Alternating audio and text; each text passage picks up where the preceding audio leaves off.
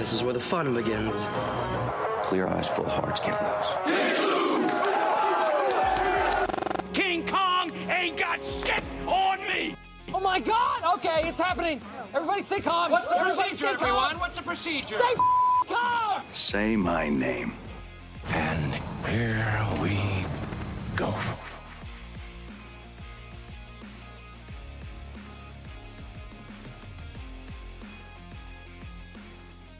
What is going on, everybody? Grab your snacks, ready up your popcorn. It's about to get realish. With your guy, Chris. I'm here joined with... Derek. Matthew. I threw the oop and they threw it down. How's it going, fellas? Yes, sir. Yes, sir. Good. What's going Good. on? How you doing, man?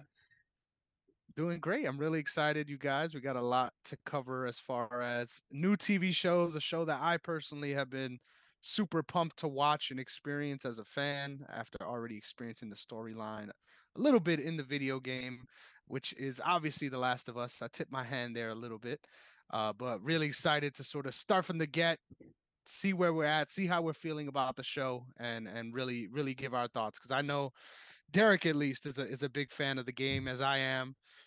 So looking forward to breaking this down, getting into the nitty gritty for sure. Yes, sir. Yes, sir. But before we get into that, we want to remind you guys to follow us on all social media platforms at OTS Media Co. OTS Media on YouTube. Subscribe, hit that like button and the notification bell if you haven't done so already. You can also find not just this show, but other shows on the OTS network on our YouTube channel and anywhere you get your podcasts. And just so you all know, today we're testing out a new format and flow for the show. Shout out to Josh Gresh from Gresh Unleashed. He and I were brainstorming the other day about different things with shows and his with his show and different things for OTS, and he sent me over a format that I think would be a little more direct. So thank you, Josh. Follow him, Josh Gresham ORG on all social media platforms, and if you're definitely a wrestling fan, you'll love his content for sure. But yeah, so before we get into The Last of Us, we have a little bit of news to get into. Not sure if you guys saw this or not, but Kevin Feige finally admitted that there's way too many MCU shows, series on Disney Plus. He said we want Marvel Studios and MCU projects to really stand out and stand above. So people will see that as we get further into phase 5 and 6, the pace which we're putting out the Disney Plus shows will change so they can get a chance to shine. How you guys feel about that? Do you like that format? Do you like the idea of lesser shows? Because I mean, it seemed almost like within the last year, was it like a year and a half or so, they were spitting out new shows almost like every 2 months, and it was kind of a little difficult to keep up with everything, and actually to me seemed like it kind of hurt the product a little bit. What do you guys think? Oh, thank God. I was about to interrupt you the moment you read that quote. I was literally about to interrupt you. Thank God. It took them way too long to realize that you cannot release multiple movies and TV shows back to back and maintain a high level of quality. It is near impossible. It's impossible. Yeah. Especially with the unfortunate track record Marvel has been having with underpaying the visual effects artists, not giving them enough time. And I really think that now, moving forward, there's going to be a lot of emphasis in just focusing on post-production, making sure that these projects, if necessary, undergo reshoots, or if they are completed, so to speak, are able to have finalized shots, are able to just have to look appealing, or at the very least, just for them to take their time before actually during the script writing process before a movie or TV show is it's filming, right? So it's news, it's beauty to my ears. And best of all is that from the looks of it, a lot of Disney Plus shows that were planned on releasing this year, including Echo, Ironheart, What If possibly, those are looking to be pushed until 2024. And so as of now, the only planned 2023 projects would be the new X-Men animated series, Loki season 2, as well as, why am I blanking on the other Secret one? Invasion. Secret Invasion. That's right. Yeah. Oh, so the X-Men animated is coming this year. Yes. I mean, don't quote me on that. They plan on 2023, but it wouldn't surprise me if they pushed it back a little bit. But Put your pitchforks away. But what is Secret Invasion? I have no clue. Oh, it's you got some people mad just by asking that, I'm sure. No, you're all good, bro. It's basically it's a vast simplification, but it's like when a bunch of defective Skrulls, the Skrulls from Captain Marvel. Mm-hmm. So it's basically when a bunch of defective Skrulls infiltrate Earth in the various parts of society. So you're talking about the government, you're talking about international organizations, and it's basically Skrulls looking to literally destroy Earth from the inside. That's pretty much like the gist of it. It's a really cool concept. It's the series itself is meant to be this like espionage thriller, in the same vein as Winter Soldier. So obviously for Winter Soldier fans, I'm sure that's exciting, especially for me. So yeah, it's pretty much Secret Invasion is. Don't worry, I'm not gonna go outside your house and I don't doubt you won't. I'm pretty sure a lot of the people watching are like, how does this amateur not know? Funny enough, I share a lot of your sentiments about the way you feel about this, but I am reserving my excitement until I see that this is real. I think personally, I'm a big MMA fan, right? And this sort of reminds me of the trend the UFC is on, right? Where it's kind of crazy, right? I don't think there's any sports league that's around year round, right? And does like 48 events a year. Like that's a lot of fucking events. Like it's rare you get a bye week. And when you're running a schedule like that, and trust me, I'm going to wrap it back together, I promise. But when you're running a schedule like that, not only is it hard to maintain quality, but it's almost like it gets to a point where quality isn't even the main focus. The main focus is sort of making sure the trains arrive to the station on time. Right. And I think that's the idea, right? To try to get away from that. But as long as there's money to be made, I feel like it's hard to force these organizations to make that change. So I'm interested. I'm glad that they're realizing that this is an issue, right? But at the same time, you still name 3 projects that are all coming that are ready to be probably in various stages of post-production, already pretty much done shooting, I would imagine. So I don't know. I'm interested to see in practice how this really ends up being, and whether or not we feel the change and the quality control is there. But it should be promising, something to look forward to. But I'm not as optimistic just yet. Yeah, I think the only one that I was really looking forward to this year was Ironheart. Outside of Secret Invasion was Ironheart. So honestly, I would prefer that they take the time with it. Because we're going into a phase where we're expecting to see Blade, right?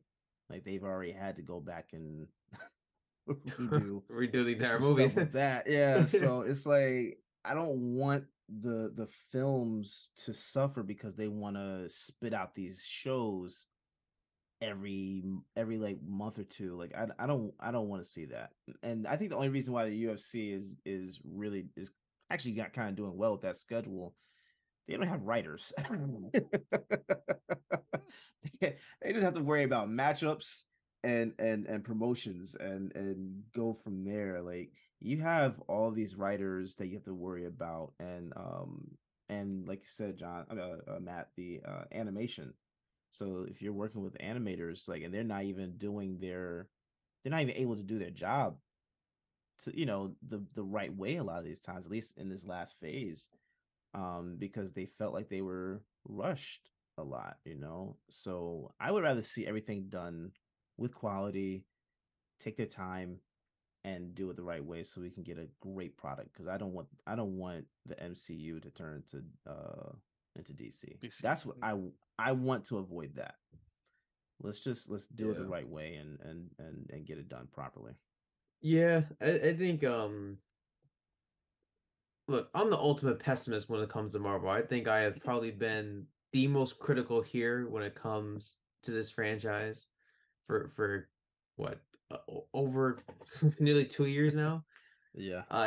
And counting probably, but I think I don't know, in hindsight, like it's gonna reach a point where they're not gonna well, you never know because even the Avengers movies can get pushed back. A lot of these dates are just sort of are really just placeholders. You know, I think studios like Marvel had the flexibility to release whenever. I mean, an Avengers movie can come out in February. It's going to make $1 billion at the box office.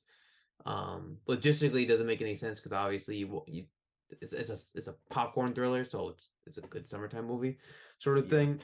So I at the end of the day, like, well, I think delays will help the post-production process, but it won't really help the script writing process as you might think. Because I think, well, going into, because I think a lot of these productions, like Chris said, are pretty much already done anyway. But going into Deadpool, going into Fantastic Four, going into getting X-Men, like, get that right. Let's get that right. Yeah. I'm pretty sure we're going to see a little bit of some ramifications of this rushed schedule in a couple of these projects coming up. I'm pretty sure we'll see a little bit of that hangover, but at least him coming out and admitting that there's been way too much, at least they know and they're listening, like they're doing what they need to do. Because I'm telling you, like the introduction of Anthony Mackie as Captain America, it felt lackluster to me, man. Like that Falcon and the Winter Soldier series was horrible. That was horrible. That thing could have been significantly better than what it was, So with because I think he's coming out with a movie, a Captain America movie. New World Order. Point. Yeah, so I would like to see it done the right way. I think he actually just came out discussing whether the future of his Captain America leading the Avengers, and how that could look, or if that's possible. I would assume it makes, like, this is just going to make everything better because I would assume also we're going to get Miles Morales at some point. We got another Spider-Man movie coming out. Nip it in the bud. Yeah. Well, I think you're sort of alluding to a bigger issue, right? Is at some point they're going to have to revert back to their old ways again because if they want to establish all these, they're going to have to. I mean, so let's assume that there are only 2 series coming out this year, so being Loki and Secret Invasion, right? Notice how I said there are 3 projects alone that are getting pushed back until 2024. So let's assume Echo, What If, and Ironheart are all coming out in 2024. That doesn't even include Agatha, the new Agatha series. That doesn't include Spider-Man Freshman Year, which is up in the air right now because obviously the whole Sony and Disney partnership is kind of iffy at times. And I'm sure I'm blanking on, a few other rumored projects, right? That could be coming out. Now, special presentations are now a thing where it's just going to be a 45 to 50-minute long introductory to characters, which I think they're better off doing instead of a full-fledged series. 1, it costs less money, and 2, you get all the stuff you need to. This is who the character is. This is how he connects to a future project, and there you go. So that'd be the direction I think they should take moving forward. So I don't know, but out of all the projects that are coming out outside of like Secret Invasion and things like that, are there any you're a bit skeptical about? Like anyone's that you think is like, I don't know if it's gonna be good, or just sort of just wait until the moment comes and we react. Loki season 2. Only because, to be honest, the first season was Say it. It was mid. It was beyond mid, man. Like I didn't enjoy it until like the last 2 episodes, I think. And that's when we got to see the introduction of the Conqueror Kang. I like Loki falling in love with himself. It's just kind of like weird, bro. Like, I don't know. Like, I don't know. The show wasn't that great. So I have no expectations for season 2. I mean, it should be better than season 1. So I'm hoping, but I don't know, because they were still toying around with the idea of the multiverse at that point. Like, that was when we first started kind of like getting into that aspect of it. So maybe it gets better now. Who knows? What about you, Chris? It's a really good point. I feel like in general, and this is going to be my hot take, so you're probably going to be offended. Someone's going to be offended, not you guys, but somebody. I feel like since, and this is half on me, I will admit, but since the Avengers 2, I feel like I sort of took kind of a step back, and it wasn't because of anything that Avengers 2 did necessarily, but I just felt a lot of things were sort of rushed, so to speak, and I hope that doesn't cause too much of a stir. But I felt that way then, so I kind of took a step back, and I haven't really been sort of seeking this news out about knowing these things. So off rip, I already explained a little bit how I felt about Loki. I didn't enjoy it at all. I didn't finish it because I wasn't having a good time watching it. So I have a hard time with sort of keeping, because for a long time I felt like a big appeal of the series of movies, right, was like everything is sort of, you have a order of operations, right, and you're watching these things as they come out and you follow, et cetera, et cetera. I feel like it's hard. I've gotten that immersion taken away from me, so I feel like in general I'm kind of not down on any series in general, but I'm not looking forward to it in the way I used to. So I just think in general, a big part of what's lacking for me too, and maybe this has to do with the content machine, right? But I think a lot of the hype for these things, and maybe I'm just in the wrong circles once again, but a lot of the hype and sort of promotion of these things aren't where they need to be to sort of get them in front of fans, because there's so many things going on, right? So many other things you have to promote at the same time. So me personally, I've kind of been on this way for a while of not really being too excited about upcoming stuff. For example, you guys were talking about Ant-Man and covering it. I didn't even know it came out. So this is on me, right? I admit this is on me.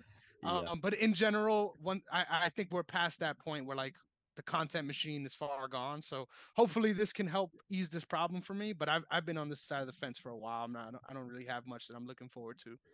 Yeah, I mean, I see the same way. I think like, I don't know. I haven't been like excited for a Marvel project since Endgame, to be honest with you. I mean, nothing really excites me. I mean, the last, obviously, I just watched Ant-Man this past weekend, but the last project I watched before that was She-Hulk, which I didn't finish. Because that show was fucking terrible. I'm sorry. I any opportunity for me to say it, like that show was literal fucking garbage. That like it was so bad. Like, no disrespect at all to the creators. I'm not saying I could do a better job, but I probably could do a better job. Like, literally, like. And real quick, it hurts me so much because I want to enjoy this stuff.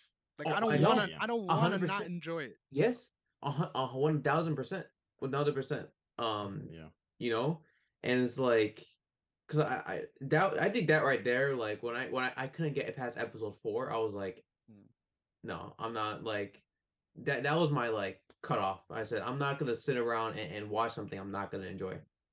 Like, there's so many other better pieces of better movies, better pieces of television that I could be watching, or I could sit down and do my college work.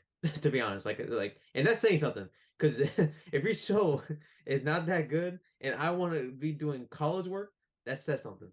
But no, I mean, like, I don't know. I think with this track record of mediocrity or just straight bad, like, it makes me nervous.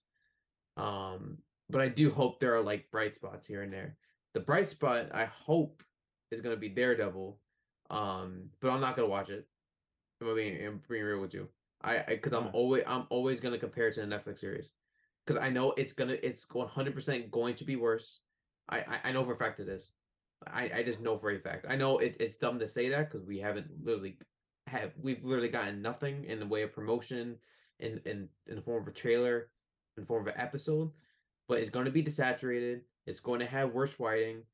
It's going to have worse choreography because they didn't rehire the stunt choreographer from the original Netflix series for whatever reason. They didn't bring back the original showrunners from the original Netflix series. They didn't bring back the original writers from the original Netflix series. And all of that is just a giant red flag. And I'm not going to bother entertaining it. I'm just going to, you know what I mean? Have it exist in its own pocket, Netflix series. You're going to be in my boat. That's it. That's all I'm going to say. I did not know they didn't hire the stunt coordinator. Yeah. That's so rough. That's rough. Yeah. Wow. Well, like, there's a lot of people out there in video production. Let's make that's a larger part of the world than people give it credit for. But I agree with you. I think what I find most baffling with these companies that are in a position to churn out stuff for the sake of making money, like if something is good and something is working, why would you stray from it? There's no reason why you should, especially when the end goal is going to be the same. Even if you shell out X amount of money to make it, if it continues on that same track of hype, it's only going to make that return even bigger. So I don't understand the mindset. It's like pinching pennies for what? You don't have a salary cap, bro. This isn't the fucking Lakers trying to figure out how to pick up some vets. Like you can make this work, and the return will most likely be worth the investment. So I don't understand it. I just know you have the writers there. That you have a showrunner.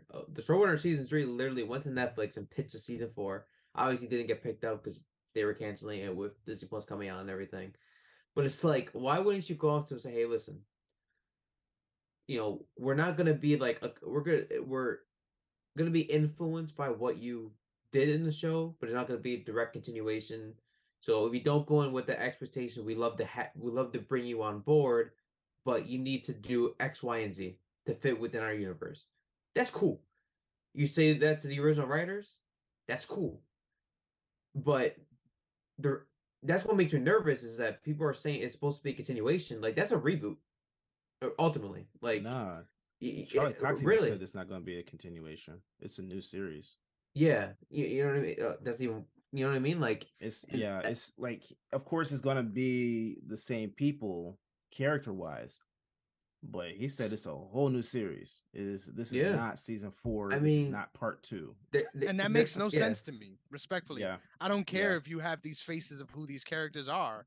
Yeah. Like, you're being inconsistent storytelling wise. You're telling us one story with the same people and then expecting us to follow another with the same people. They're gonna. This is the big issue of what I have. That's my issue with not casting John Krasinski as Mr. Fantastic, because it makes no sense. Why would he be? Why make the show? Film? Why get everyone hyped? Why? Yeah, why? literally. Why? Yeah, they're going to bring Charles Xavier back. Yeah, I mean they're going to be having I don't know if this is true, but it is in the comics. Fisk is going to use magic. So, who? Fisk, Wilson Fisk. He's literally going to use magic in the show. So that pretty much says all you need to know about where they're going. It can work because I think the storyline that I know if I give you a headache, Derek, but the storyline that they're adapting from is actually like really interesting. It's just, again, and I think this is pretty much what Chris was saying the entire time.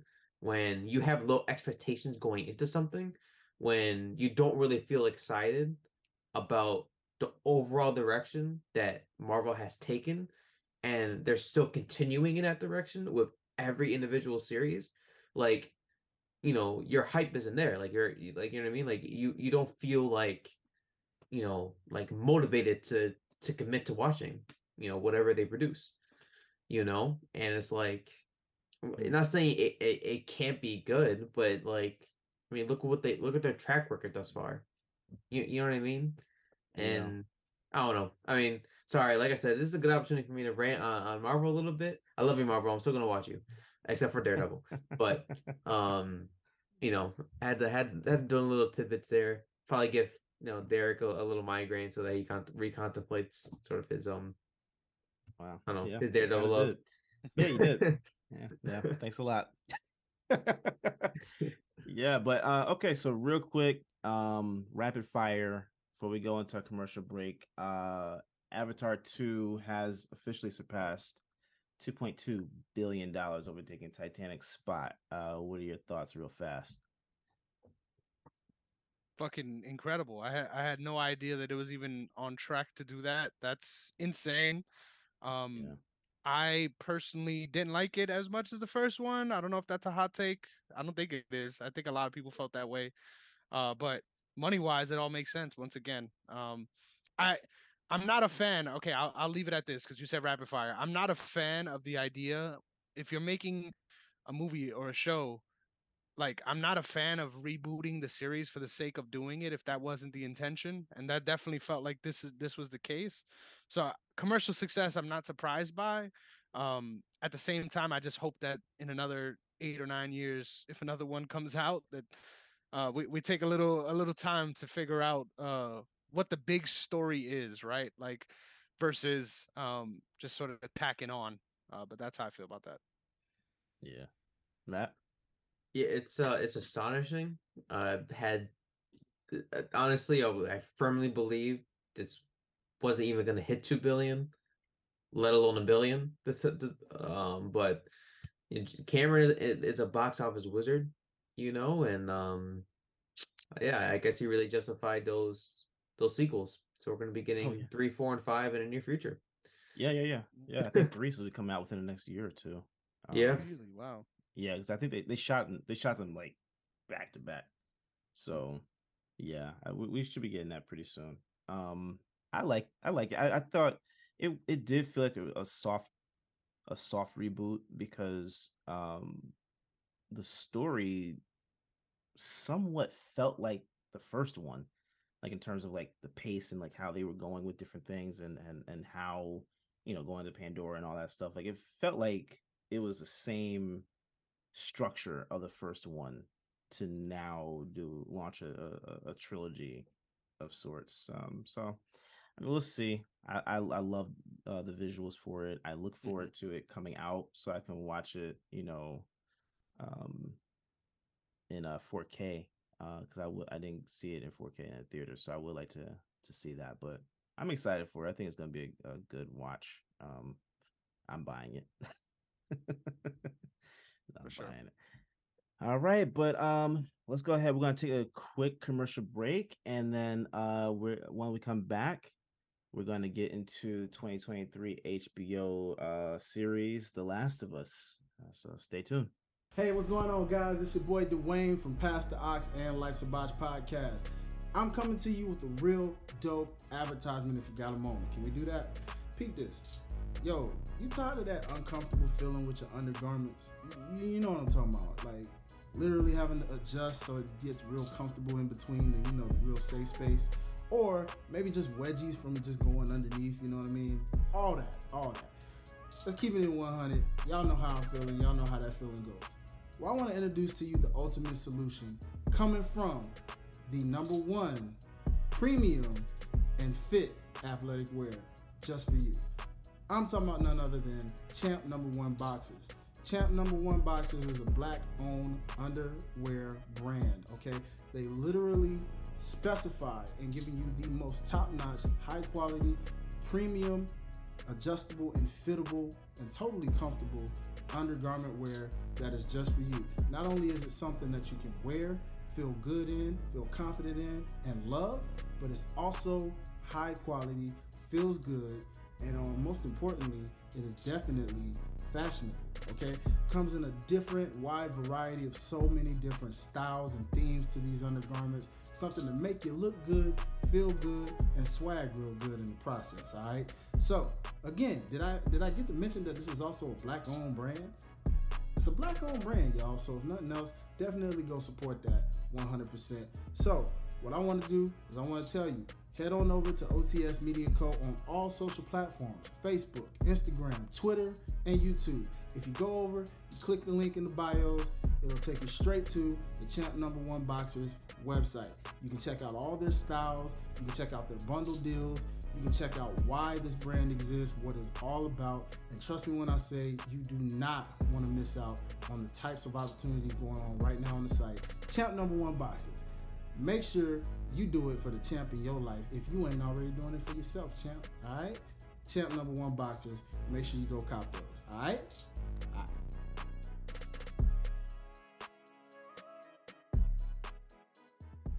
Hey, what's going on, guys? We are back to talk about the HBO original Last of Us, starring Bella Ramsey as Ellie and Pedro Pascal as Joel.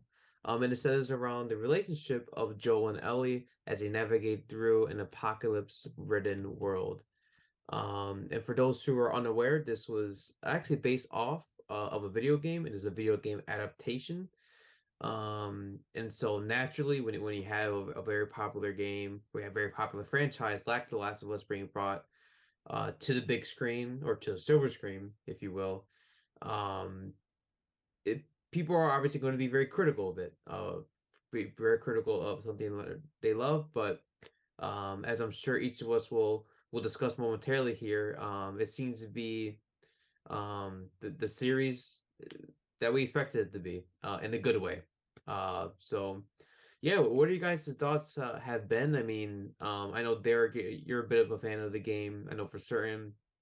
Chris, I know you've played a bit yourself, but were you guys like diehard fans? And if so, was that sort of I don't know, did that excite you when HBO was confirmed to be coming out with a show, or was it a bit, nerve-wracking knowing that what they had in the game was so special and so memorable, Yeah, Chris?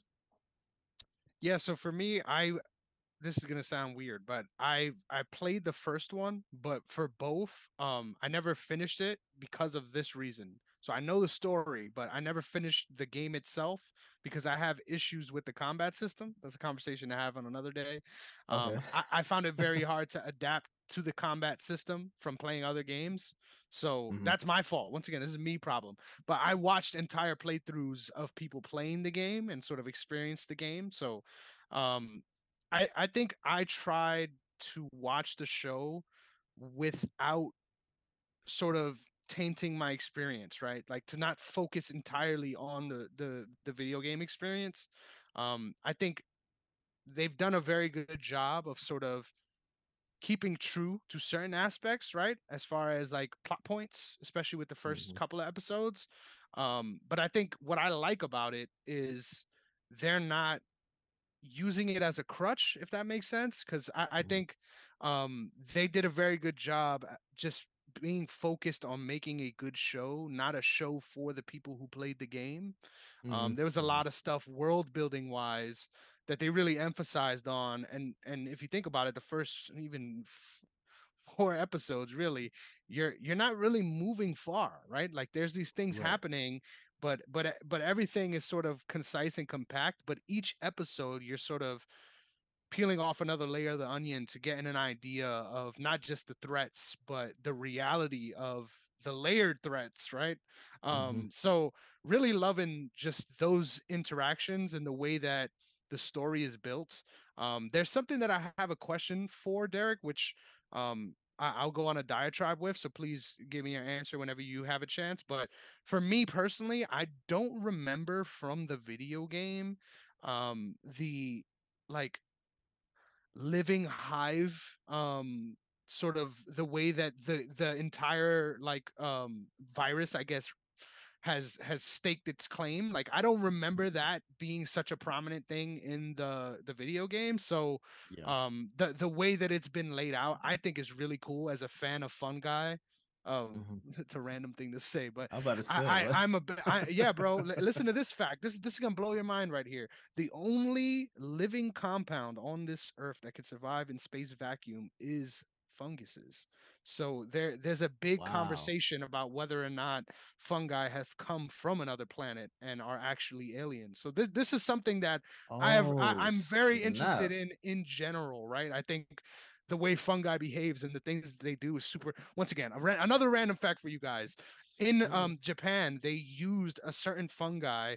They made a model of the city, and in order to basically motivate the fungi to get to these different hubs of the city, they placed like food in these different areas, and using that model and the way that the fungi grew out, they restructured their public transportation system to make it more efficient based on the way that the fungi move throughout the model of the city. So think of how crazy that is Wow. as far as just these organisms and how sort of remarkable they are. So I'm a big guy that's fascinated with that in general. So I love the way that they're focusing on that in the show and making it a different sort of focal point. So correct me if I'm wrong about that theory, but I'm loving that. No, I mean, you made me start thinking of something totally different with the show now, or with the series, honestly, because um it speaks to how smart fungi actually is, and the ability for in the show for the infected to travel the way they do in terms of those hives, to if someone steps on a vine over here, like it will awaken a hive a mile away and they know exactly your pinpoint location. Like those, what you just said actually makes that aspect of the story seem significantly better to me. Because I never even thought about that. Like I didn't think that was a thing. So like in the game, um I don't think that wasn't something that they really expounded on. So like in the game you're walking on these vines and nothing's happening, right? Exactly. It's just you making noise can attract. So that actually makes the series that much bigger in my mind. So I appreciate you saying that. And real Um quick before you go into your answer, like yeah. that scene where they were above on the highway and they're Mhm. showing all the different like infected and they're like moving in unison and things like I don't Mhm. remember that being a part of the show, but I fucking love it. Like I really love the No. way they focused on that in the show and made it Yeah. more so about like a realistic way of this zombie story happening, right? Because as a fan Yeah. that you're not interested in the video game, you just want to watch the show. I feel like Yeah. people are tired of zombie shit, like in Oh, for general. sure. No, And for sure. this is very refreshing. Like Yeah. I would imagine it's going to be hard to get those people to even sit down and watch it, but if they Mhm. do, I'm sure they'll be like I was pleasantly surprised at the sort of the way it's playing on the realities of the world. And Mhm. like for example, this was not a part of the video game at all from what I remember. If you're here, I would assume you're ready for the spoilers, but the part where Tess was infected and then the hive ended up coming because that guy started getting absorbed into the Mhm. ground, Mhm. and that one individual zombie or whatever you want to call it goes straight up to her and like Mhm. is trying to connect her versus trying to attack her. That is not anything I was familiar with from the show. I mean, from the No. video game. So No, in the game, uh, she did die, but it was wasn't like that. Yeah. she gave herself up to fight off, I think, Fedra agents that were coming into the building. So it was like something totally different. Like it wasn't even Exactly. that she just blew herself up in the hive that came in there. It was that she sacrificed herself uh to be a distraction for Joel and Ellie. So yeah, I mean, the way they're subtly changing certain things, certain aspects. So like even in the game, the way you're one of the ways outside of being bitten by the infected was spores in the air. And I read that one of the reasons why they decided to not bring that aspect into the series is because they could be wearing face masks for a good portion of the show. Um, and so that made sense to me. I mean, I would still like to see that sport aspect Mhm. come into play. Um, but I get it. You can't have them, wear masks for a good chunk of time.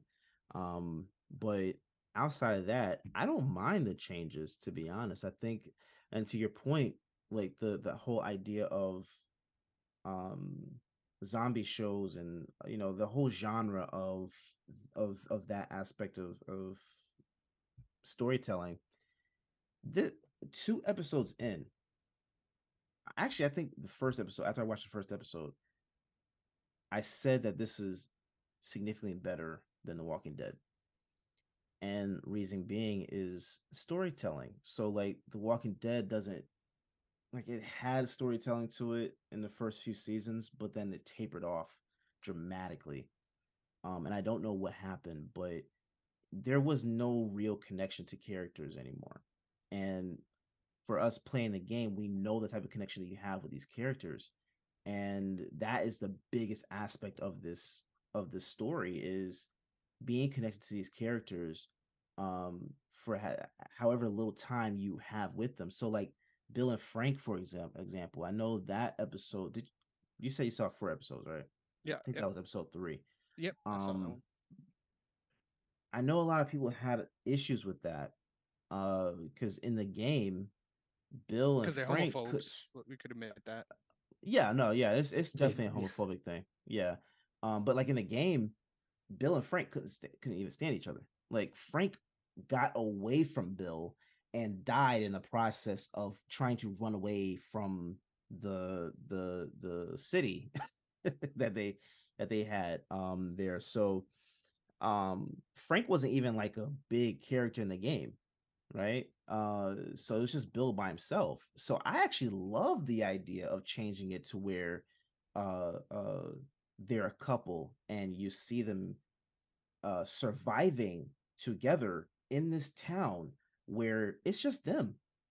It's just them. They have this town to themselves, and they're secluded, and how they age and how how you survive in something like that, being able to create some sense of normalcy for yourself in that chaos. I loved it.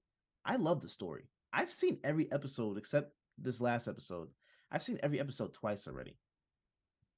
All right, so like that episode was phenomenal. I mean, I love what they did with that. I love the fact that Pedro Pascal is like, he sounds like Joel to me. It's crazy. Yeah, he sounds just like him. And Bella Ramsey, she embodies the spirit of Ellie to the point where it's like, I want to play the first game again, man. Like I played the second one twice already in the last year, and I want to play the first one again because like this story is just phenomenal. I you don't need to be a fan of the game to watch the series. Like you said, you don't. Mariah's watching it with me. She doesn't play video games, but she's enjoying the series.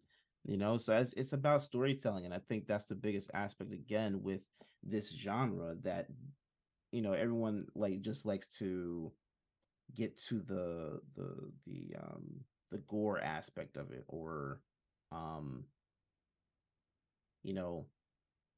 running away from the zombies or whatever. Like, you weren't even on this set, they weren't even allowed to say the word zombie. Actually, they had to call them the infected. Like, that was it. It's like it's very interesting. I like it. I like it. I love the ability of, because I'm not sure. I believe that they hinted at this developing out of a flower, fungi developing in flower or something like that. Out of cordyceps, they said, yeah, which is a different kind of mushroom. Yeah, I think that's what they said in or hinted at in the video game, but they really leaned into it with the series. You can see even from the first episode of how like different people that were infected, ingested some flour. So the old lady, she's being fed biscuits, Sarah she could have gotten infected. Joel could have gotten infected by the pancakes in the beginning of the episode, and avoiding from taking those cookies from that neighbor before going home, to her dad. Like there's different ways they kind of show that this is what took place, and then they confirmed it in, I think, episode 2 or 3. I love it. I don't think that I don't think there's one episode that I've actually been critical of. And to be honest, it's a perfect pace, perfect storytelling, and again, like we discussed this before, but it's that ability to, that model of weekly releases instead of binge watching. I think that plays a part into this too. Like this is successful. This is beautiful. They've already confirmed season 2, so let's get it. That was fire. That's gonna be fire. But I'm sorry, Matt. What were your thoughts, man? I'm kind of rambling on, but what were your thoughts? No, you're all good. You're all good. Yeah, I don't think the show's. I can even keep a straight face. I was gonna say I don't think the show's good. And like going on the whole, going on. I would have loved get kicked off the episode. Full heel turn, bro. Full heel turn. Yeah, I mean, I don't know. I'm kind of blown away in a lot of respects.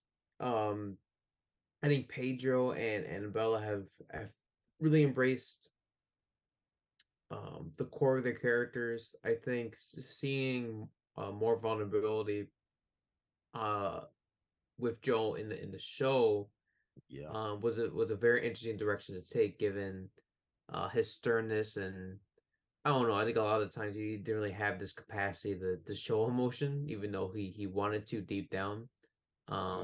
There's more of a point of emphasis on establishing that Joel is a character who yearns to love, but is afraid of committing to that love because of who he lost, on the very first day of the global pandemic, right?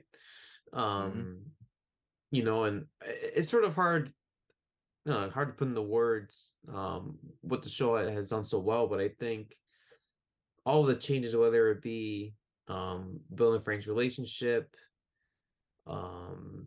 or even sort of rearranging sections of the game, whether it be the hotel appearing in the second episode as opposed to them waiting until the car.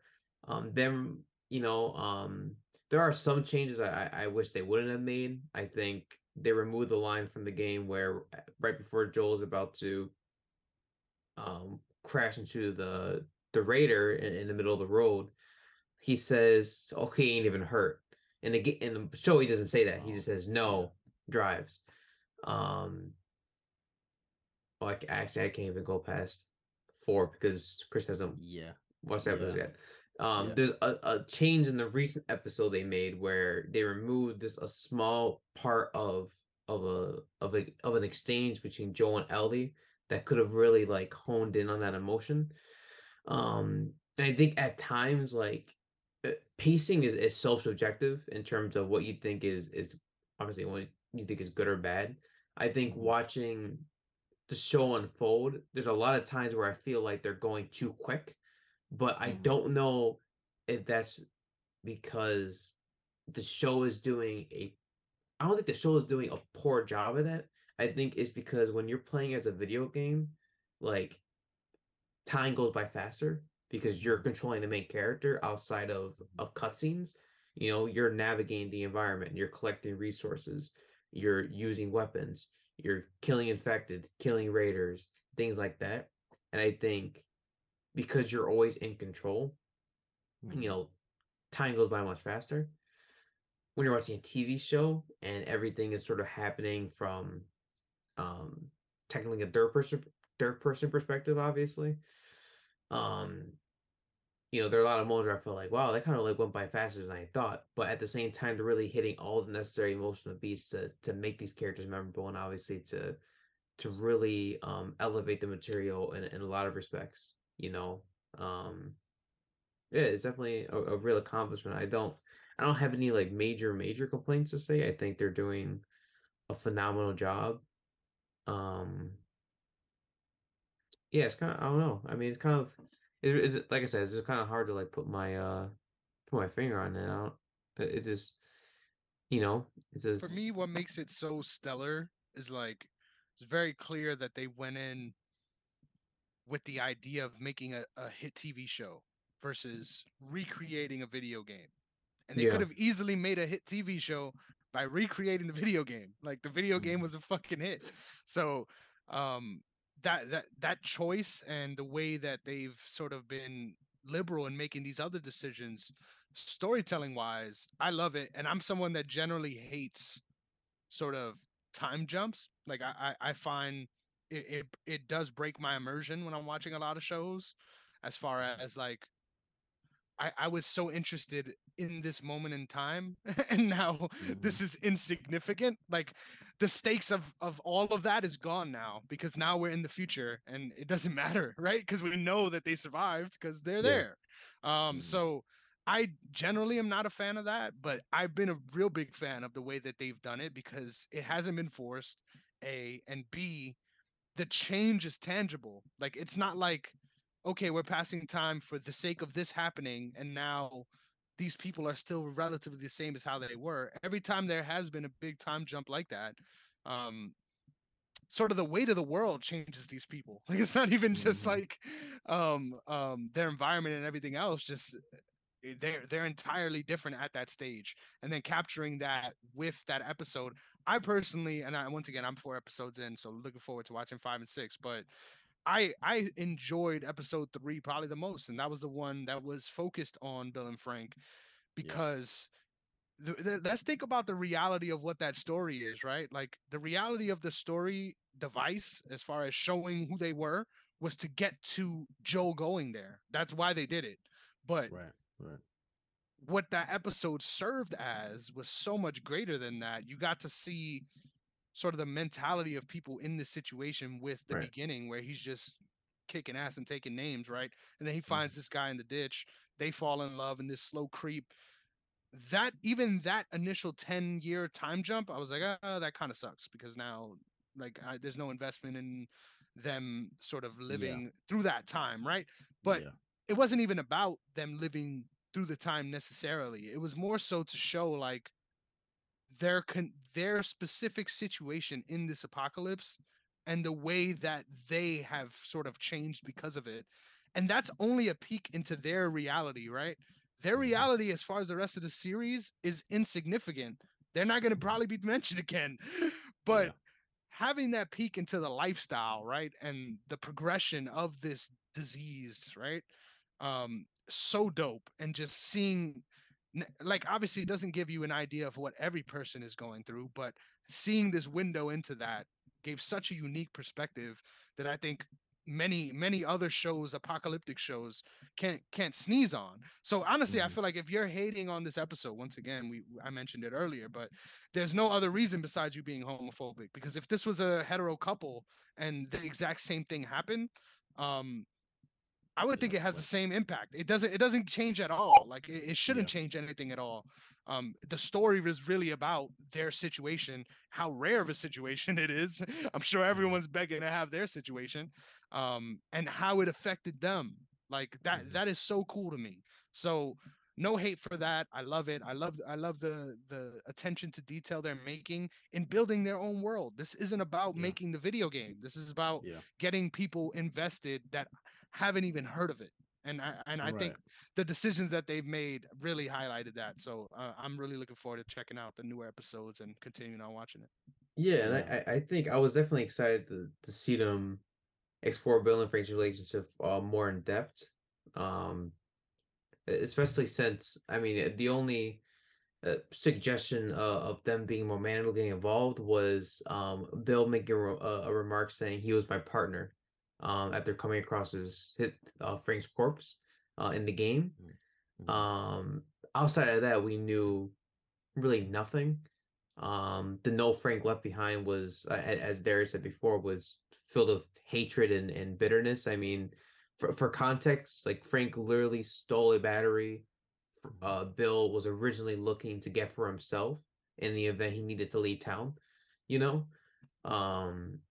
and so I think for them to sort of change that direction and really just focus on a couple, or really just focus on how this whole situation is affecting people differently, I think it's great. Even the opening scene of the series was phenomenal, very eerie, and obviously alluded to something that a scientist in the '60s predicted, right? In the following episode, we transitioned to I believe Indonesia, where we obviously saw a scientist who was picked up by government officials. And one of the officers asked her, "What would you recommend we do?" And she said, "Bomb the city." Because even she realized that the situation is so beyond our control. The cordyceps are evolving, and we are better off just eliminating every facet of life, if it means to preserve some form of civilization. You know, and obviously for Bill and Frank, I obviously was emotionally devastating. But quite honestly, I was like, yeah, but I could definitely see this being a tearjerker episode. Thank you, Neil Druckmann and Craig Mason, for deciding to, you kill off these two characters. But they at least, went out in their own way, as opposed to, you know, uh, they died having love for each other. you know. And obviously, episode 4 was more of just a way of progressing the plot along. Really like uh, developing Ellie and Joel's relationship a bit more. And obviously, at the end of the episode, you do see two characters who, um, you'll learn more about Chris in the preceding ones. Will be in episode 5. Um, there was something I was going to mention. No, I'm trying to remember what I was going to ask. But honestly, I can't remember. Maybe it'll come I back to got me. one for But you guys while you yeah, think about that. As far as the world building, right, and keeping it close to the actual game, but also taking their own liberties with it. How do you feel about it? Obviously, a lot of this is CGI, so I'll hold off on me giving my opinion, but curious on what you guys think of the world itself. It's phenomenal, honestly. I think uh every aspect of this looks like it was carefully thought out. From special effects to actual landscape or whatever. Like it seems like everything has been thought out. That was actually my one of my concerns when they first announced the series, because I was like, how do you, first off, that was of course during the pandemic, right? Like how do you create this big world um with all these limitations? But they didn't have any issues. They didn't have any issues, and I think that even if they did, you can't tell. Like the product does not suffer. Like I think that um again, like when you talking about pacing earlier, I think that the pacing aspect of it, while there are time jumps, um at first I was kind of thrown with it. Um Especially when you're talking about, like, actually I love, like you said, Matt, the beginning first episode when they're talking, the scientists are talking in the 60s. I thought that was a great way to actually discuss it and then go into the story. Um but I don't think I was expecting the time jump in that. No, I wasn't expecting the time jump in the Bill and Frank episode. I was expecting, you know, just the time that we see Bill in the game. I was just thinking we were gonna, see Bill and Joel arguing or something, and like that whole thing. The time that in the game, Joel and Ellie are with Bill for a bit. I was thinking we were gonna see that, and I'm glad they went a whole different direction. My one of my favorite parts of that episode was actually the strawberry patch. because you're able to see two people like take a break from the chaos of their environment to just enjoy something simple as a strawberry, you know. And you think about how people are able to trade and um you know, get different things, and the way, honestly, the way that Bill had that whole town set up with the fence and the traps. The traps are uh I love those traps in the game, honestly. So it's like it was good to see that and to see how they just laid everything out. I love this. I love this. I think that they've done a great job with developing every aspect from the story to the set design, because it looks like, it feels like you're in the game just watching the cutscenes, to be honest. I agree. I don't see any issues at all. I was really shocked that they were able to pull off the large scale stuff and keeping it very Right. consistent, looking realistic, Right. and not breaking that feeling, like you said.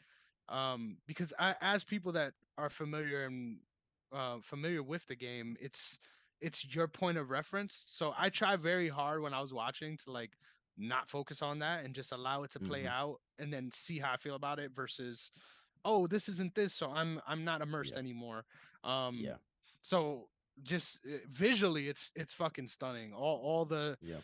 the minor details from like that episode where Tess died. I loved it because there was so many different parts where you see the way the infected are sort of um I was going to say are infected. The way that they are affected by the Yes. infection is different, and there's different ways in which Yeah. it manifests itself, and there's different ways. So, for example, um, the way you even found out that there was an infection present in that sort of church area was seeing the vines come up and how quick it's sort of Mhm. absorbing those nutrients.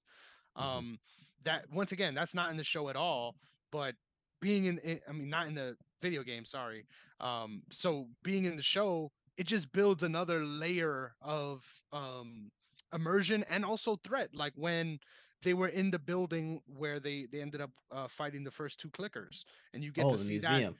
interaction. Yes, the museum. Yes. um Yes. Seeing, first of all, just stunning the way the entire thing is overtaken, right? This is what you would expect from no matter what the shrubbery is, right? But Mhm. when you know how the mushrooms act, right, and you know what's at stake, especially with him explaining like, oh, these are dry, like we should be fine, but there could be stuff in here, right? Like that was always alluded to, but that idea of sort of creating the parameters, the boundaries for the show to exist, I'm excited to see if that remains consistent.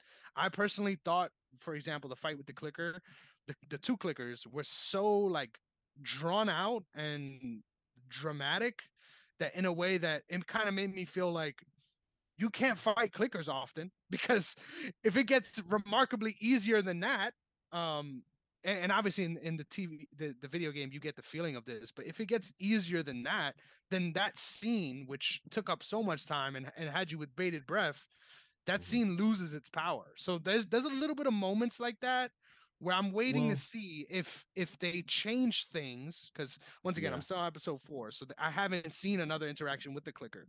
But Yeah. as they change things and as the show evolves, I just want to make sure that what they're doing remains consistent, as far Mhm. as like the different branches.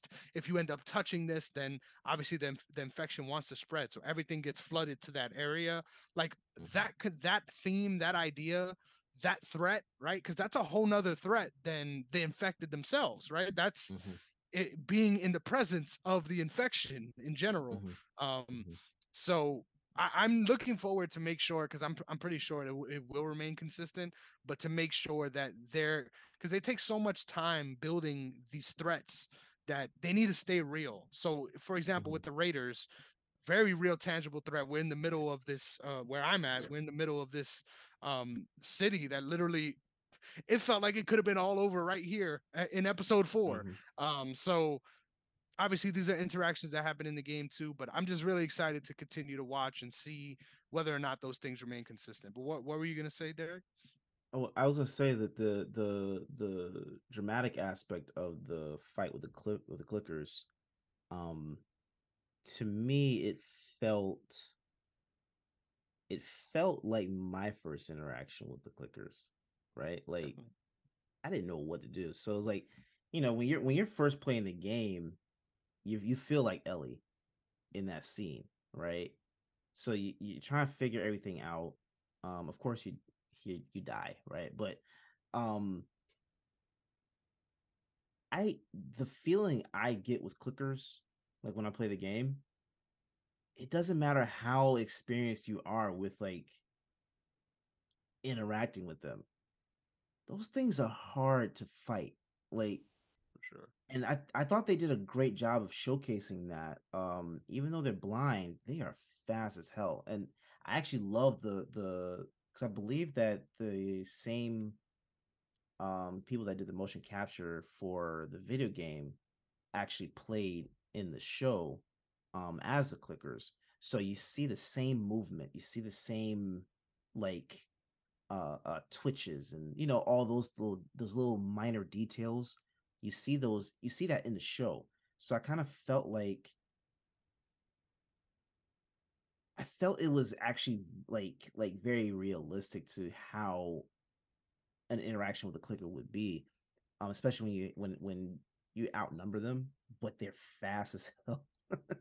Like it's still like a stressful moment, and you're in a old building that's literally falling apart as you walk through, right? So it's one of those things that I think that their environment was against them in that setting too. So I think the environment might play a very big part into how you interact with the clickers as well, because I actually found that fighting them in the light felt a little better than fighting them in the dark, because 100%. I could see where I was going, right? There were times where it's dark and it's just like, yo, like you get your bearings, but when you go from that light to dark, it's jarring a little bit, and especially if you play it in the dark. Like if you don't have any lights on and you're just playing the game, oh my god, phenomenal. I love that scene with the clickers. I thought they did a phenomenal job. I think the look, the presence was just everything. I Just agree. everything. I wasn't disappointed. I want to make sure Yeah, you yeah, yeah, guys yeah. get that No, too. no, I was no, I not get that. Yeah, disappointed at all. I was yeah. just like, just the stakes you're setting, even Mhm. with the world building decisions they made with those vines and things like that. Like you're Mhm. setting these stakes, so it has to be that important. It took a Yeah, long time to set the stakes. So yeah. I agree with you. I think the feel is there, and I'm looking forward to seeing those next interactions, because right now I'm in the thick of the Raider story arc.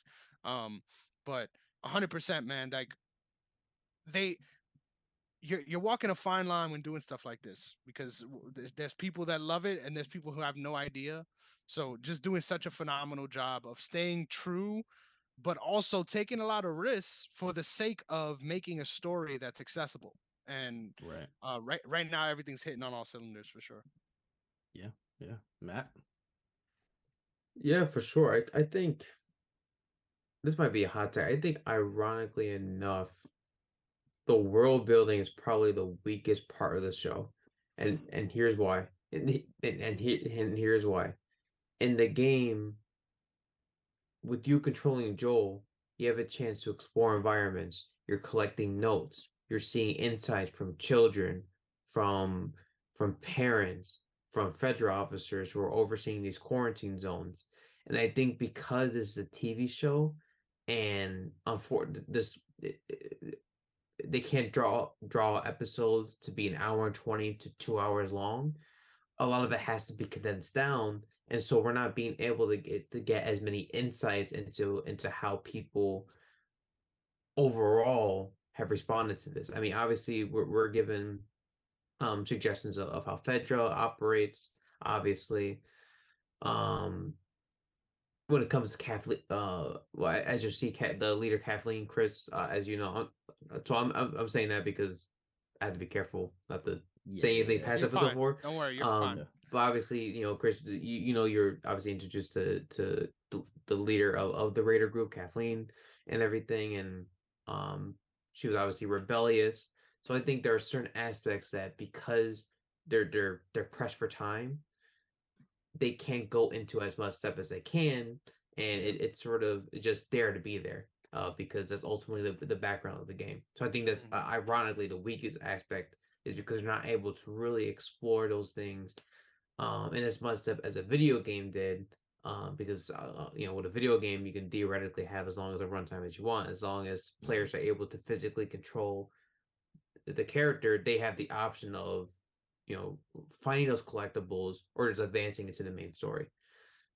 So that's sort of where I stand on that. But like I said, it's not something I'm gonna. It's something I will knock the show for moving forward, because again, it's very important outside of just the characters. I think in general, just for characters, like even if it's simple as Joel and Ellie having a conversation about how the outbreak originally spread, because you remember as they're walking to Bill and Frank's hold up, he says to her, well, it was started through flour, to spread a flour. They come across obviously a crashed airplane, they see bodies and so forth. Things like that are great. As of what we've seen so far, they sort of like strayed away from that, and I hope that moving forward, which I don't think is possible, just knowing what happens in the game, and obviously definitely knowing what happens after this week's episode, which is episode 6, they're definitely not going to jump back, because they, like I said, they have to continue the story forward with the amount of episodes they literally have left, and that'd be 3 in total, past 6. So sort of where I stand on that. But for context, I know, Derek, you played part 2. Chris, did you? I know you said you played. I played part 1, and I've watched the entirety of part 1 and 2. So I know what happens, but I haven't played. The combat action you were complaining about with 1 actually gets better in part 2. I noticed that.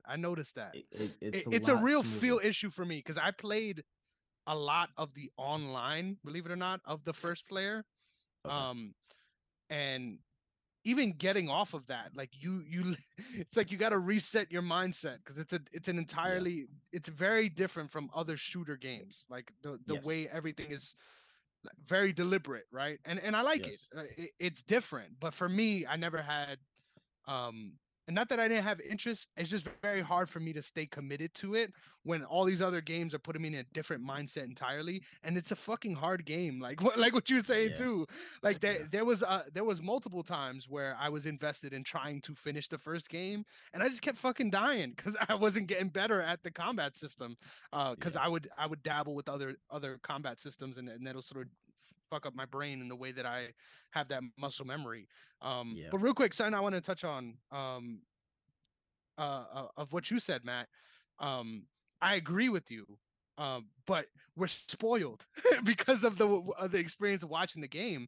Like that, I feel like that issue isn't more so of like y'all are doing a bad job. I think it's more so like a forced perspective thing, because we're not. There's no way you could create that feel, and I'm glad that they didn't try to. Because if they tried to make this a first-person game, like a first-person show, I don't think it would have worked at all. So sort of taking that step back and creating the world in a little bit of a different way, 100% is more surface level, because you can't cram all those details in. But as an observer who isn't necessarily like tied to the religion of the game, I think it's better as a TV show because of those decisions. But I agree with you 100%. I think I hope that there's more feel elements like that moving forward in the episodes, so that you can get more of a feeling of what you were saying, Derek, of like where you feel like you're back in the game versus watching the show. Because those finer details, I mean, there was some episode 4 with the drawings on the top where they're looking for I forgot who they were looking for exactly, but the drawings in that area, exactly, the drawings in that area, how those drawings are concealing the sunlight from outside, from like the holes in the building and all this stuff. So looking forward to seeing how that continues. I just really hope, once again, you guys are making these decisions to make a better show, and ultimately I think they've been spot on with it. I just hope that that was a big part of my issue with The Walking Dead too, because I loved it in the first 3 seasons, but Yes. I feel like after that, the stakes were no longer what they were. The threat wasn't the same at all from what they made it in the earlier seasons. So like it's almost like they heard the critique of like the characters aren't good, and they tried to make it only about the humans and the characters versus keeping true to the threat that you set. Like that's the biggest thing for me as far as world building that I think they're doing spot on, is like you're making the stakes so high, keep them that way. And if you stray from it immediately, it's gonna make those moments feel wasted.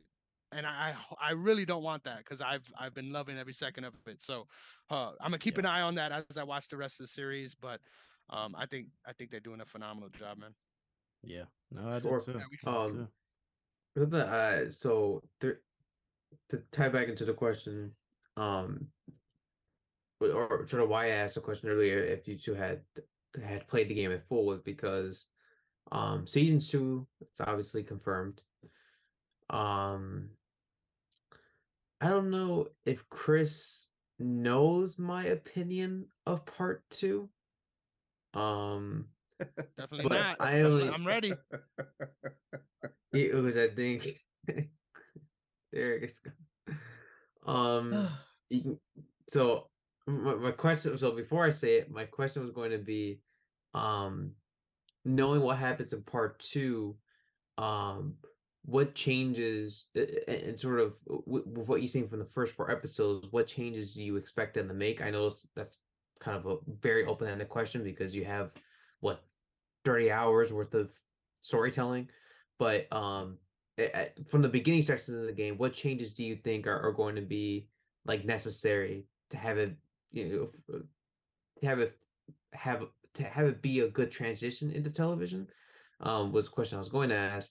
My opinion was that The Last of Us Part 2 is one of the most poorly conceived stories in the past decade. That's my opinion of Part 2. And there you go. But choose to respond. You have to listen to his whole rant on Boom Squad of the reason why The Last of Us Part 2 is a poorly conceived story. Yeah, I'm very interested, because I do not agree. But I am a homer. I'm a homer as well. I will admit that. So, I love Matt's hot takes. He has forced me to not change my perspective, but alter the way I view the parameters of my perspective. So I'm loving that. But as far as answering the question, I hope that it isn't 1 for 1, because I think they can make 3 seasons on the first game. So I hope it isn't 1 for 1. I don't know if that is determined or not. Is it, like, have they said season 2 is gonna be part 2? They didn't say what, but they said that part 2 can conceivably be a more than 1 season. Yeah, 100%. The story is They that said, long. Yeah, part 1 could be more than 1 season for sure. I'm hoping. I agree. They said too. Yeah. But Oh, I was gonna say, they said what was it? Craig Mason said it'd probably be 2 and 3. So probably 2 would be Ellie's perspective, 3 would be Abby's perspective. The problem with that is, how long are they gonna go with what Abby does? Because if you're someone who hasn't played the game before, and obviously let's not spoil it. Oh, wait for anybody. Oh, well, Yeah. sorry, but you'll know who Abby is moving forward. But yeah, I think sort of what I was alluding to. It's going to be tough, like how they arrange that story, and that a lot of it has to play into why I think of part 2 as the way I do. But in any case, personally, I think that you can actually make season 2 about Fedra and the Fireflies, because that's a story that we've like they've touched upon like in the game. They didn't do a deep dive on at all on either one of them. So I think honestly, season 2 could really just be about Fedra and the Fireflies, and then we can go into season 3 where you talk about part 2, and then season 4 where you talk about part 2. However you want to split it up. I think to be honest, season 3 could be the first half of part 2, and season 4 could be the second half of part 2, because the story is just that massive. Like there's so much that we have not even gone into, but my hope is that they cap this off at like season 5, I agree. because I don't want it to be too big that we're like Making shit up for fun. yeah, you're going into the realm of The Walking Dead. You're then going into the last 2 seasons of Game of Thrones. I don't want that. Keep it at 5 seasons or so, and maybe the third part 3 will be developed from what the series gives us. I mean, there's so much that they can actually really do with this, but I want to see more of Fedra and the Fireflies. I want to see more of like how not only they started, but how they were recruiting people to their side, and how they developed And why they remain loyal. Like all why, those things are key. yeah, it's a lot that the story has yet to tell, but I'm looking forward to it. Season 1 has been phenomenal. Chris, I cannot wait for you to catch up, bro. I think when they finish the first season, maybe we'll go back and then do a whole breakdown of all the episodes and just get into it. But how about we go ahead and give final thoughts on the Last of Us series? And we're gonna be here all day, bro. Yeah. I just want to say I'm sorry this became a suck in the teeth competition here. It's very clear we're all loving this. I would love to see if any of you guys completely disagree, especially people that never played or been a part of the video game at all. Just curious to see how it would be received, because I try so hard to put myself in that mindset that I enjoy the choices they make, but I don't know if other people who are unaware feel the same way. So would love to hear some feedback on that. As far as like final verdicts, this is gonna be a hot take. Once again, I think Matt's about to kill me for this, but I think this is one of the best TV shows I've watched in a minute, and I think it really needs to. I think it really needs to stay true to what they have already been doing, and if they keep it going the way it has been, like I think there's no reason why this shouldn't be bigger than Walking Dead. Like I think the story is already better than the background, the lore on the infected, everything is already so much better than anything that was in The Walking Dead, in my opinion. So the same themes are always going to be there, and that's the only thing that I think I hate as a fan and observer, is that a lot of people are going to be turned off before even watching it because of the genre. But I think even like irrespective of the genre, they're doing such a good job so far from what I'm seeing of world building and making the clear distinction between the threat of the humans and the threat of the infected, and like the human emotion of that, of why these people are the way they are. Obviously it's very obvious. So I think it's very easy, especially as an audience, to like be like, why would anyone be that fucked up? Like it's kind of hard to be fully accepting of people just being the way they are after going through the series, which is why I was kind of nervous when I was seeing all the time jumps. I'm like, I hope they don't keep doing that, because that can take away from that a little. But I think just there's very few, if any, bad things I could say about it. I'm so glad that they're not overdoing the like action side of it. Like everything is very bare bones. We're not doing 50 jump cuts in these fight scenes. Like this is not a action show at all. It's really story driven and danger driven, which I love, because it's not just one danger. There's like 4 or 5, to be honest, different ways you experience danger in this world. So fucking phenomenal. I would say 10 out of 10, and honestly it's very hard for me to feel that way about shows. So once again, we're sucking the teeth, baby. But I'm all in. I'm all, and it takes a lot for me to be all in at this stage. Yes sir. Matt? Yeah, I think I I can't give a rating only because um I haven't fully assessed this as a TV show. There are a lot of moments where I go, "Oh, I remember this from the game, and I remember this from the game, and this from the game." I haven't really taken a step back and sort of looked at it as, let's assume I had never played the video game before, or let's assume this was never based off of a video game, or that I never knew, right? Would I still like this show the way it is without having that knowledge? The truth is, I don't know yet. So I think it might take probably until the show ends, and then I have an opportunity to rewatch in the full. But yeah, I mean, they're really following what Chris was saying. They're doing a fantastic job so far, and I don't know. I mean, I don't imagine they're gonna I don't know, like shit the bed, so to speak. So, I think they can only go up from here, and I'm looking forward to what's coming in what the next 3 or so weeks. Yeah. Yeah, no, I agree with that. Actually, I was thinking about that point too. Like, if I didn't know the story already, would I be as excited?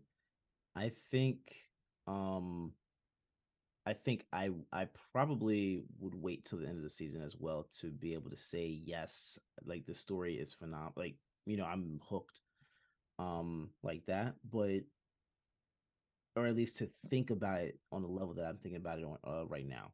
I think I would personally only be able to give that outlook toward the end of the season because I had that same perspective with House of the Dragon. Um, like I thought the show was phenomenal starting off, but I didn't feel that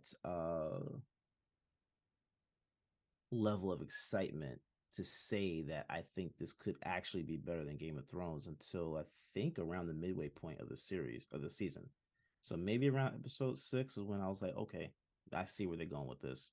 I'm like, I think I can feel this way. Um, so yeah, I'm looking forward to how this season wraps up. Um, I think they're doing a great job with it. I'm gonna go ahead and rate it and say, I mean, I know we do 1 out of 5, but like Chris said, I'm giving it a 10 out of 10. Like the show is just, it's amazing. The story is phenomenal. It's very well paced, and it draws you in from the very first scene. So I'm with it. I'm looking forward to what they do with this. Um, I did question how Bella Ramsey was gonna do in that Ellie role when they casted her. But my God, she has been phenomenal. I mean, she is Ellie. She is Ellie. So I'm like, there's no questions about it. There's no I think I felt it, like really felt it within the last 3 weeks of her development. So I'm happy, man. I'm really happy. I think the show is great. I think they're gonna do a phenomenal job with it, and I can't wait to see what happens.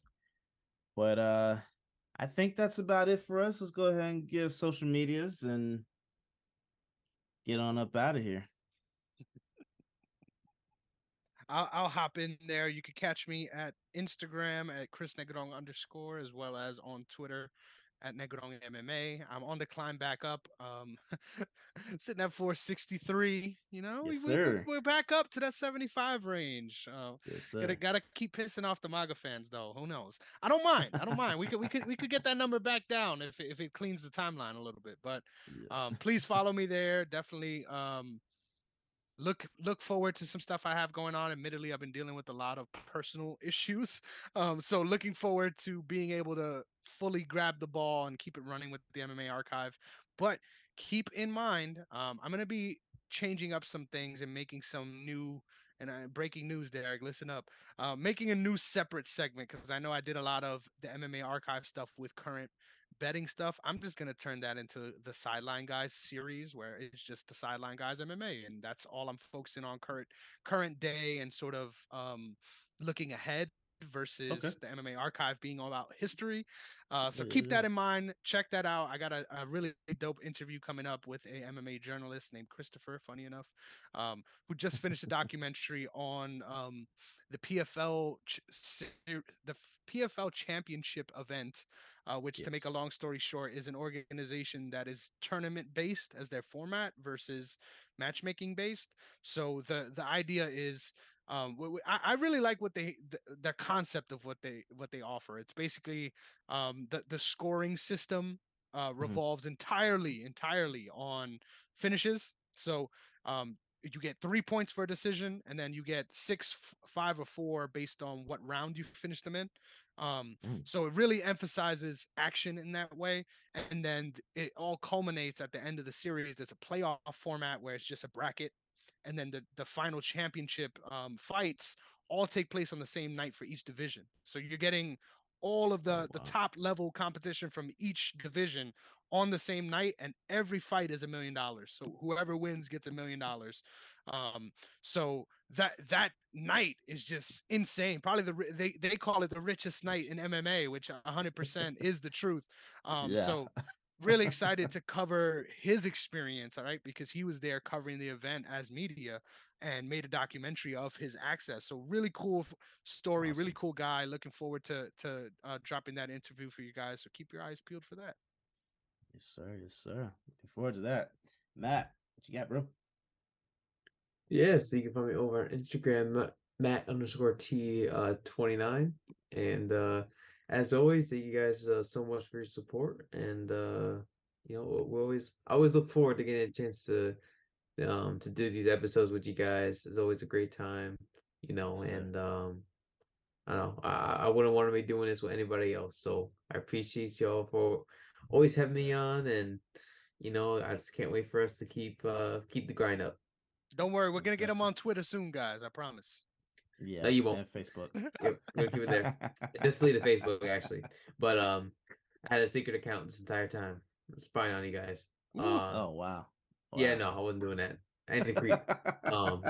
Don't stalk. No cyber stalking allowed. So Yeah, maybe one day though. We'll see. Yes, looking forward to it. Also, make sure to check out We Can Be Heroes. Matt and John will be coming out with a new episode pretty soon, covering Ant-Man, right? Yeah, sorry about that. If I freaking I hit the mute. I hit the mute button on accident. Yes, we are going to be covering Ant-Man, me and my brother over on We Can Be Heroes. We actually plan on recording tomorrow. Awesome. You know, so we're looking forward to it. Definitely owe you guys a big explanation as to why our hiatus was as long as it was. A lot of shit went down. We'll just we'll leave it like that.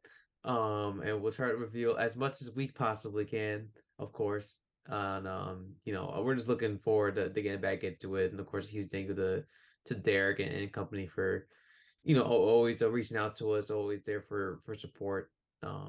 You know, it's something that obviously me and my brother love doing. Just as you will possibly find out, you know, shit went down, and you know, like I said, we're just looking forward to getting back into it, man. And you know, it's gonna be another great opportunity for us. So looking forward to it. Yes, sir. And you can follow me at Derek_OTS. That's DERRICK. But most importantly, you know, follow the brand OTS Media Co. on all social media platforms, OTS Media on YouTube, and make sure to hit that like button, subscribe, that notification bell. Again, you're going to be able to find all the other shows on the OTS network on our YouTube channel, but also on every other platform that you listen to your podcast. So thanks again for watching and/or listening. We'll catch you guys next time. Roll credits.